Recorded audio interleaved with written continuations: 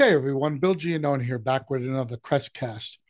Today we're going to talk about a topic that is a little close to my heart because I think a lot of times when we're trying to assess success or failure in this industry, it's very misleading. So the title of my Crestcast today is going to be "Looks Can Be Deceiving." I want you to think about this. How many times have you heard about these dating services where you go online and you swipe left or you swipe right? Now, I've been married since before the internet was invented. So I'm not a guy who's going to be using any of these services, but I've heard that you go on there and you see a picture and the computer does some AI and tries to generate good matches for you. And then you either swipe left or swipe right. And if you swipe one way, you reject the person. If you swipe the other way, it puts them in a queue and you might be able to then send a message to reach out for, lunch. Well, I've heard too many stories where the person will swipe in the direction of wanting to meet, mainly because, as with most of these sites, the first impression is all about what the appearance of the person is. You send in a picture and you swipe and you're like, oh, that's a good looking picture. That's a good looking person. And then you realize that they're standing there and they're holding a Ronald Reagan for president button on their lapel. So it's, probably not a picture that was taken last week. When you finally meet them, they're significantly different looking. So looks can be deceiving. Well, the same thing, believe it or not, happens in our industry when people are going online. And here it goes, me bashing the online again. But when we're going online looking for advice, and we're trying to get advice from people who are quote unquote successful. And I call it fake success because the only thing they're successful at is getting a lot of people to click on them or to like them or to believe their pile of BS. Um, to me, success can only be measured by literally doing a deep dive into the person's business, understanding what makes them tick, and then also understanding what makes the business successful. What is successful? Everybody's got a different definition of success. I know companies and I know individuals that are multimillionaires. And if you looked at the books, you might say to yourself, well, they're not really making that much money. But the way the company is structured, there's a heck of a lot of salaries paid and benefits paid to the owners to the point where at the end of the year, they might not be paying a ton of tax on the actual company itself, but the owners have taken quite a good, healthy distribution. That means they're successful.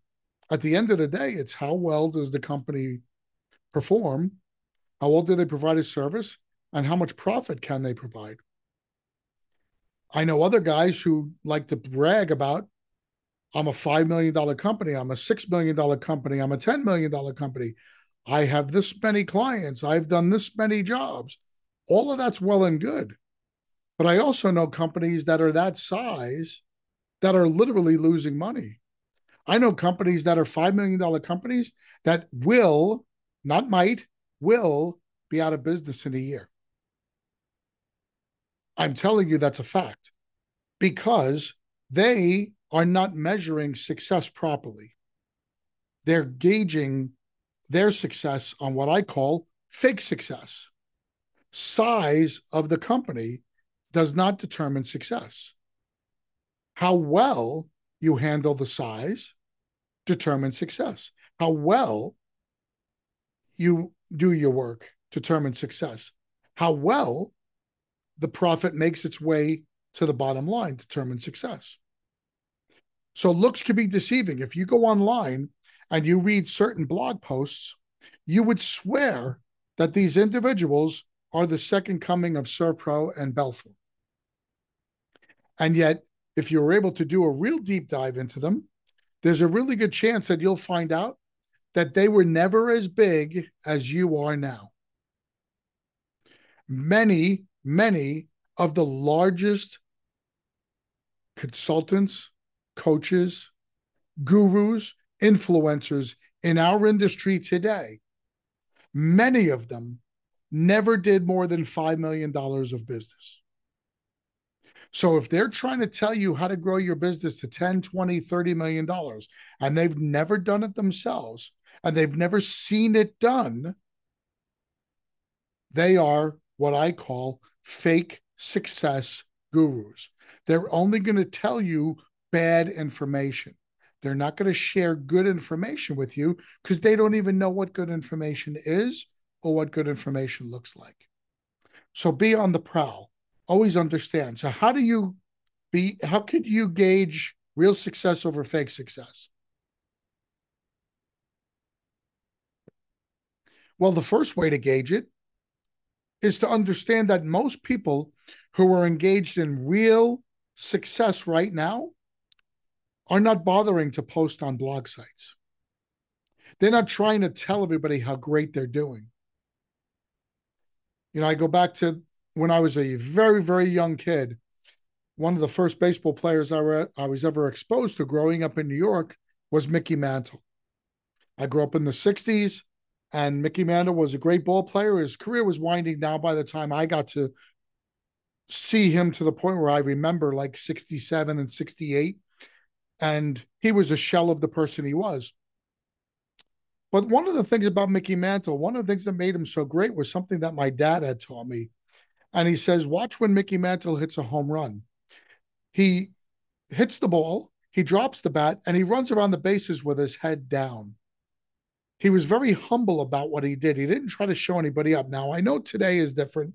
And my dad's been gone for 20-something years, and my dad would probably not approve of what today's ball players do. And I understand cultural changes occur, and all sports in general are much more different now that we have internet and we have social media, and it's all about, selling yourself. And even in college with these NIL deals, I get all that. But there's something really impressive about somebody who's so great and keeps their head down and they just do their job. There's still something great about that, and there's still something magical about that. While I still believe in our industry, most of the great successful people are not out there bragging and boasting about it. They're the ones just kind of doing it every day. So you want to find somebody like that? Word of mouth is going to help you to find those people. They're usually going to be those companies in your industry that all of a sudden in your town, you used to see only one or two of their trucks, and now you see 6 or 7 of their trucks. But he doesn't go on Rebel, or he doesn't go on Norp, and he's not on any of those funny pages, and you're not getting any kind of paid ads from him. Those are your successful guys. I would try to emulate those guys. If you don't know anybody in your area, or if you don't know anybody and you want to be in touch with somebody, give me a call, give me an email, give me a text. I'll put you in touch with them. I know quite a few people. Quite a few of our Crest members are exactly those people I'm talking about. Humble, hardworking, very successful, but certainly not dealing with fake success. Hope that was a little bit of clarity for you guys. And I hope the next time you start reading about some guy in the Midwest who wants to sell you a $2,000 package to come to his class, and he's only got space for a couple of hundred people, just understand the only person who's getting rich off that class is the guy teaching it. Thanks for joining me on this Crestcast. On behalf of everyone at the Crest Network, I welcome you to keep joining us here. My name is Bill Giannone. Thanks so much. I'll see you next time. Bye-bye.